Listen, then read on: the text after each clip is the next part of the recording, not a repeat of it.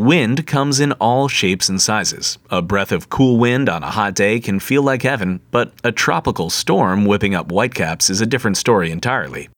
Big gusts or light breeze, it's all wind, but where does wind come from in the first place? Wind is simply the movement of air caused by changes in air pressure. Air is made up of millions of microscopic molecules like oxygen and nitrogen, and these molecules are constantly bouncing off of one another all around us. When there are a lot of air molecules all bunched up together in one place, that area has high air pressure. And when there aren't a lot of air molecules, that area has low air pressure. Differences in air pressure are caused by differences in temperature. Cool air produces high air pressure, while air that's been warmed up by the sun creates low air pressure.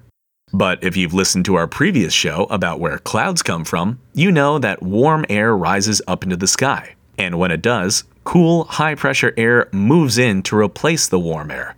And the movement of those air particles creates the wind we feel.